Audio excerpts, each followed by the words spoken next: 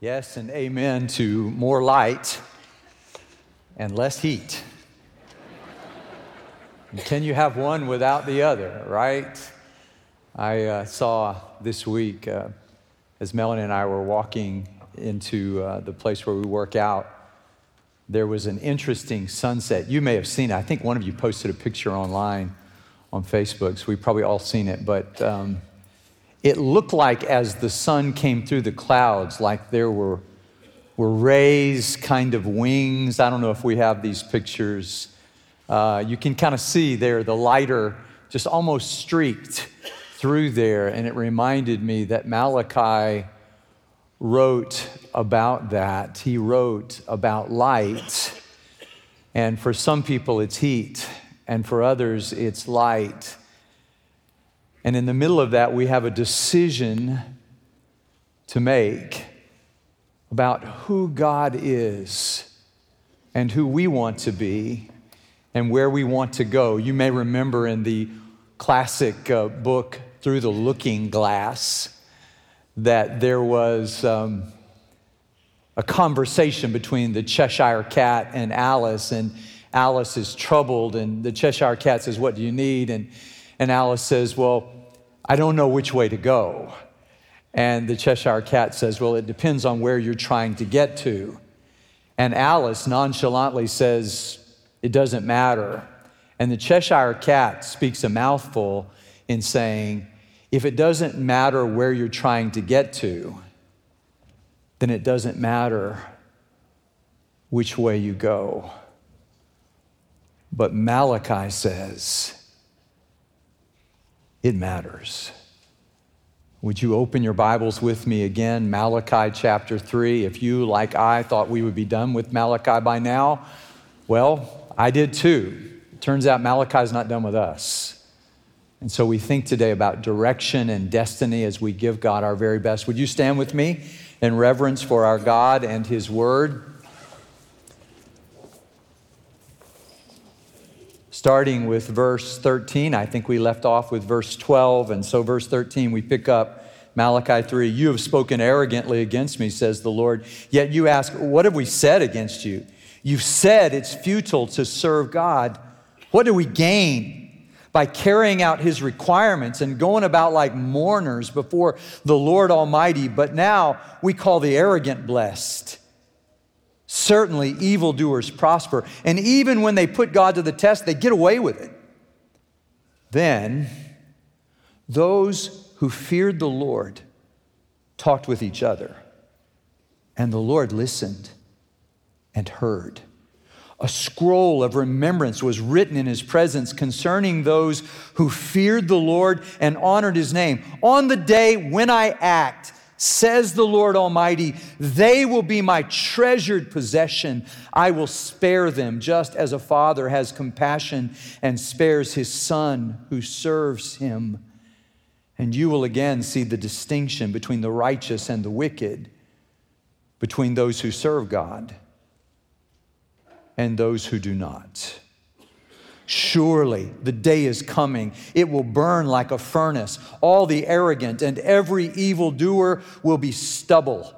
And the day that is coming will set them on fire, says the Lord Almighty. Not a root or a branch will be left to them. But for you who revere my name, the Sun of Righteousness will rise with healing in its rays, and you will go out and frolic like well-fed calves. Then you will trample on the wicked. They will be ashes under the soles of your feet on the day when I act, says the Lord Almighty. Remember the law of my servant Moses, the decrees and laws I gave him at Horeb for all Israel. This is the word of the Lord. Please be seated. Malachi has shown us how covenant faithfulness affects our worship of God, our relationships with each other, our stewardship. Anybody try God this week? He says, "Can I trust you with what I've given to you?" And so we try God, and we find, anybody else feel like the windows of heaven opened this week? I was just jogging along on random on the songs on my phone, and 4 songs in a row. The joy of the Lord is my strength. Joy to the world. Joyful, joyful, we adore thee, Jesus, thou joy of loving hearts. And I thought, God, are you trying to say something to me? Are you trying to fill me with joy? Today, Malachi shows us the impact of God's covenant upon our fellowship. That is, our relationships with each other. And he shows us 2 groups. Somebody said there are 2 groups, 2 kinds of people in the world, those who divide people in 2 groups and those who don't. I don't know which group you're in, but pay attention to these groups, because the one group is talking bad about God. Think Christopher Hitchens' best-selling book, God is Not Great. I wonder when he met God, when he left MD Anderson, this is where he came for his final treatment. And that moment when he breathed his last and he stood face to face before the God who created him and sent his only son to save him. I wonder if in that moment he realized how great God really is. I think he did. The second group is a group that fears the name of God and honors him. And that group of people are treasured by God because they treasure God. And if you're picking a group, I know some of you heading off to college this week, and if you're picking a group, go with the ones who fear God, who honor his name, who take delight in his love.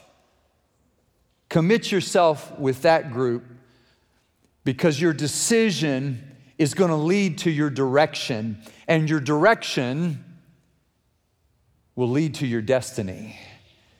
This is the moment of decision, not unlike Joshua looking at the people in his day and saying, choose this day whom you will serve. Not unlike Elijah on Mount Carmel saying, how long will you halt between 2 opinions, with 1 foot in the service of Yahweh and 1 foot in the service of Baal? 1 foot in Christianity, 1 foot in the world. Christianity involves a choice. And we can choose, like the first group, to be the critical, cynical, complaining consumers who just don't feel like God has really come through for us. Or we can be the ones who honor his name. But know this for sure: the direction you take with the group you choose will have everything to do with your destiny for eternity.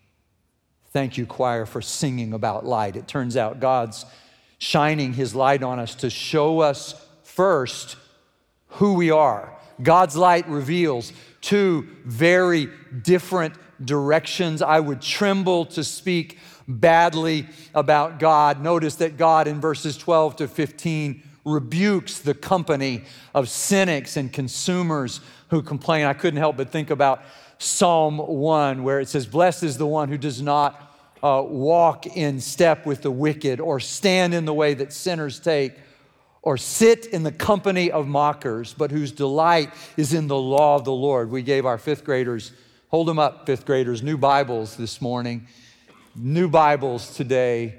And we said, read these books. This group says, there's no profit in serving the Lord. They confuse prosperity with blessing. So they ask, what's the point in serving? You ever ask that? What's the point in serving God? My neighbor is a pagan. He's doing fine. I have struggles. The psalmist will ask that same question. Why are they healthy and I'm not? God, I'm the one who's serving you. And I just would remind you that this life is not all that there is. It also reveals something about the hearts of that first group, that they think God is sort of their cosmic concierge. He's here If I do something for God, he owes me. And Romans 11 makes it pretty clear in that final doxology in verses 33 to 36 that whatever we do for God, we will not in any way put him in our debt because he's already given us life and eternal life and abundant life in his Son. They have their own set of Beatitudes. You know the Beatitudes in the Sermon on the Mount.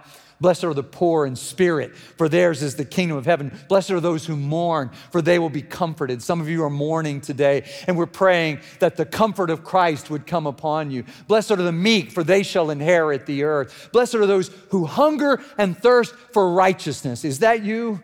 Good news, you're going to be filled. Blessed are the merciful, for they will be shown mercy. Blessed are the pure in heart, for they will see God. Blessed are the peacemakers, for they will be called the sons and daughters of God. Is that you? Blessed are those who are persecuted for righteousness' sake, for theirs is the kingdom of heaven. Those are the Beatitudes. But in Malachi, you get the evil Beatitudes. They say, blessed are the arrogant people. And you know, if you watch our world long enough, you begin to think it is those arrogant people who get ahead. They're the ones who succeed in life. The ones who are all about themselves. They get what they want out of life. And Malachi says, you don't want to be in that group because they will affect your soul. Shakespeare wrote, how sharper than a serpent's tooth it is to have a thankless child. Another writer, Scott Serrao, has said cynicism is like frostbite in your soul. First, it numbs you, and then it deadens you. Don't give up on God. Don't give up on God because God wins in the end. And they take the name of the Lord in vain, breaking that commandment in Exodus chapter 20, verse 7. Or as the psalmist says, they speak of you with evil intent. Your adversaries misuse your name. And here's the thing, it bothered the psalmist that the adversaries of God misused his name. I'm afraid our ears have become cauterized by the language in our land, so that now somebody can curse the name of God and we don't even hear it. But there's another group. Thank God there's another group. So God rebukes this group, but he also reserves for himself a righteous remnant. There's a group. I don't think it's a big group there. You may disagree with me, but I think when we pick up in verse 16 and he starts talking about there's a group, the ones who fear the Lord, they start talking to each other. This and nothing less is what needs to happen. Instead of talking about what the world has come to, instead of joining in the misery, because misery loves company, instead we say, but there is a God, and God is on his throne. And the good news about God as he maps it out there is that this God, when we ever start talking with each other, God hears that and he honors that. It's as if he's saying, God is listening into our conversation. I read an interesting story in Pete Greig's book this week. It's called How to Pray. It's a good book, a starter, a sort of beginning book, a primer in prayer. And he tells about one day when he was stuck in Chicago. He's from London. He was trying to get home to London, but because of Eyjafjallajökull, that volcano that blew up in Iceland, there was too much ash in the air, so he couldn't fly out of Chicago. And so he's stuck there in Chicago. And what do you do when you're stuck in an airport? Some of the most miserable days of my life have been stuck in airports. And he said, God, how do you want me to use this time? And he remembered he had a friend who lived about 150 miles away from him in Milwaukee. And so he just texted his friend and said, can I spend the night on your couch? And his friend said, by all means. His friend, he didn't know, had received horrible news that week. And his wife had literally said to him, moments before Pete prayed, and God brought him to mind, this man who had received terrible news about his health was talking with his wife, and he was in deep despair. And his wife said, if you could have anybody in the world on your couch with you right now, who would it be? And he said, well, it would be Pete Greig, but he lives in London, so he's not going to show up. And then the text came, may I spend the night on your sofa? I'm telling you, be careful what you say, because God is listening to every conversation we have. God is listening, and he's looking for those people. I had a professor in seminary, Wordus Gideon, and he used to say, in every church you ever serve, there will be someone, maybe only one, maybe more, who pray and stand in the counsel of the Lord. They know what God is thinking. And he said, knit your soul to that person. So who are those people? Where do we find them? At our best, I think this is what our connect groups are. These are chances where the faithful who fear the Lord and honor his name can begin to speak to each other. And know this for sure, we cannot talk about God behind his back. He hears what we say. And if we're honoring him and fearing his name, what God says is, I will treasure you. I don't know if I can do justice to the Hebrew word segula. Turns out the king owned everything in the country. I mean, anything he wanted was his. So it was kind of like another horse, great. I've got a lot of horses. Another palace, I've got other palaces. Another this, another that. He owned everything. But the Hebrew word segula is that the king, though he owned everything, he had a treasure box in his palace where he kept the things that mattered most to him. The word's only used 8 times in the Old Testament. Twice, it refers to David treasuring up things to build the temple for God and giving those things to his son Solomon. The other 6 times, anybody know? Anybody know what segula refers to? It's God talking about his people. It comes into the New Testament. And in the New Testament, we find this word is translated as God's very own. So it's in that list. Remember in 1 Peter chapter 2, verse 9, you are a chosen people. Church. I'm not talking to ancient Israel right now. Church, 1 Peter 2, 9, you are a chosen people. You are a royal priesthood. You are a holy nation. You are God's segula, his special possession. And he treasures you. These are 2, will you agree with me, 2 very different directions for life. The one cynical, complaining, consumeristic, why doesn't God give me what I want? The other, God, we treasure you. We fear your name. Notice that these 2 directions lead to very distinct destinies. I don't need to spend a lot of time just simply pointing out in verse 1 of chapter 4. He says the first group, they end up being like stubble in the fire. I could insert a joke about hell here. All I'll say to you is, I don't joke about hell because people are going there. And it's not just an annihilation, but as I read it in the New Testament, it is living forever outside the presence of God. I said to somebody the other day, they said to me, are you going to be cremated when you die? I said, I don't even like sunburns. I mean, I don't want to be, I don't know. And there's no biblical teaching about prohibiting or advocating, but I don't like to burn. I don't like to burn at all, in any way, at any time.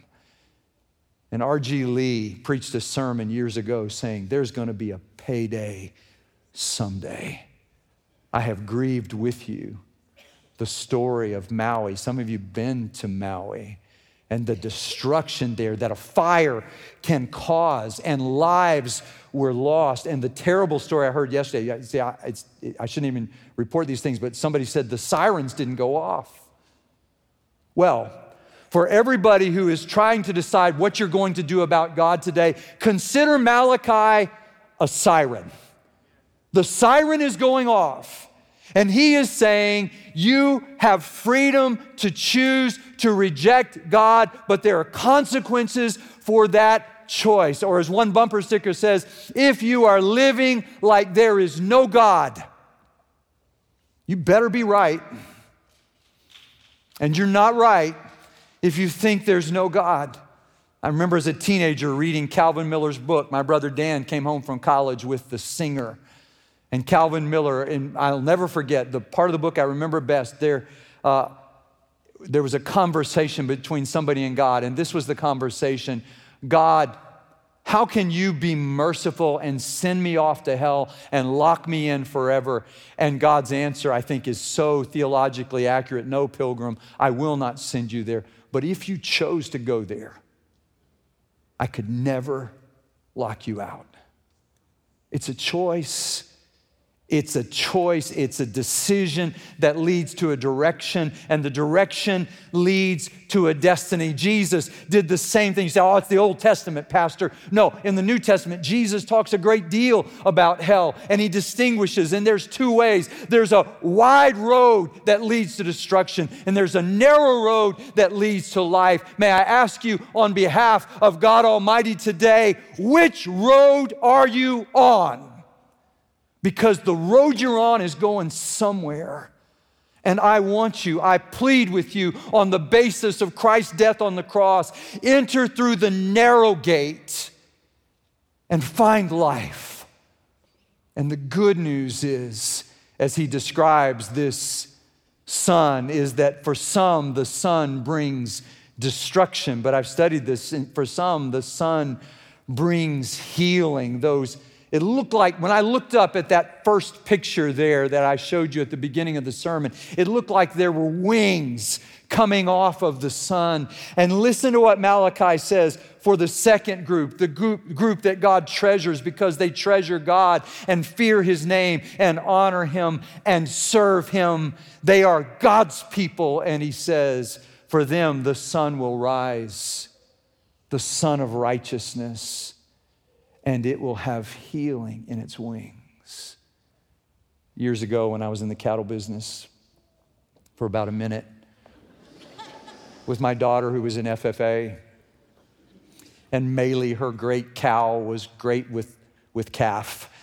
And we were waiting, and we were asking the FFA teachers, do we need to leave her in the stall? Because we don't want the other cows to bother her when she's giving birth, and we don't know when she's going to give birth. And we called our rancher and said to him, what do you say? And he said, I think I would have her out in the field where the sun is, letting it decontaminate the ground where the baby will be born. And then unexpectedly on a work day, Maylee went into, do cows go into labor? I don't know. But anyway, we could tell the baby was about to come. And what do I know about delivering babies? So I called my friend Bob Falke and I said, we got a baby on the way.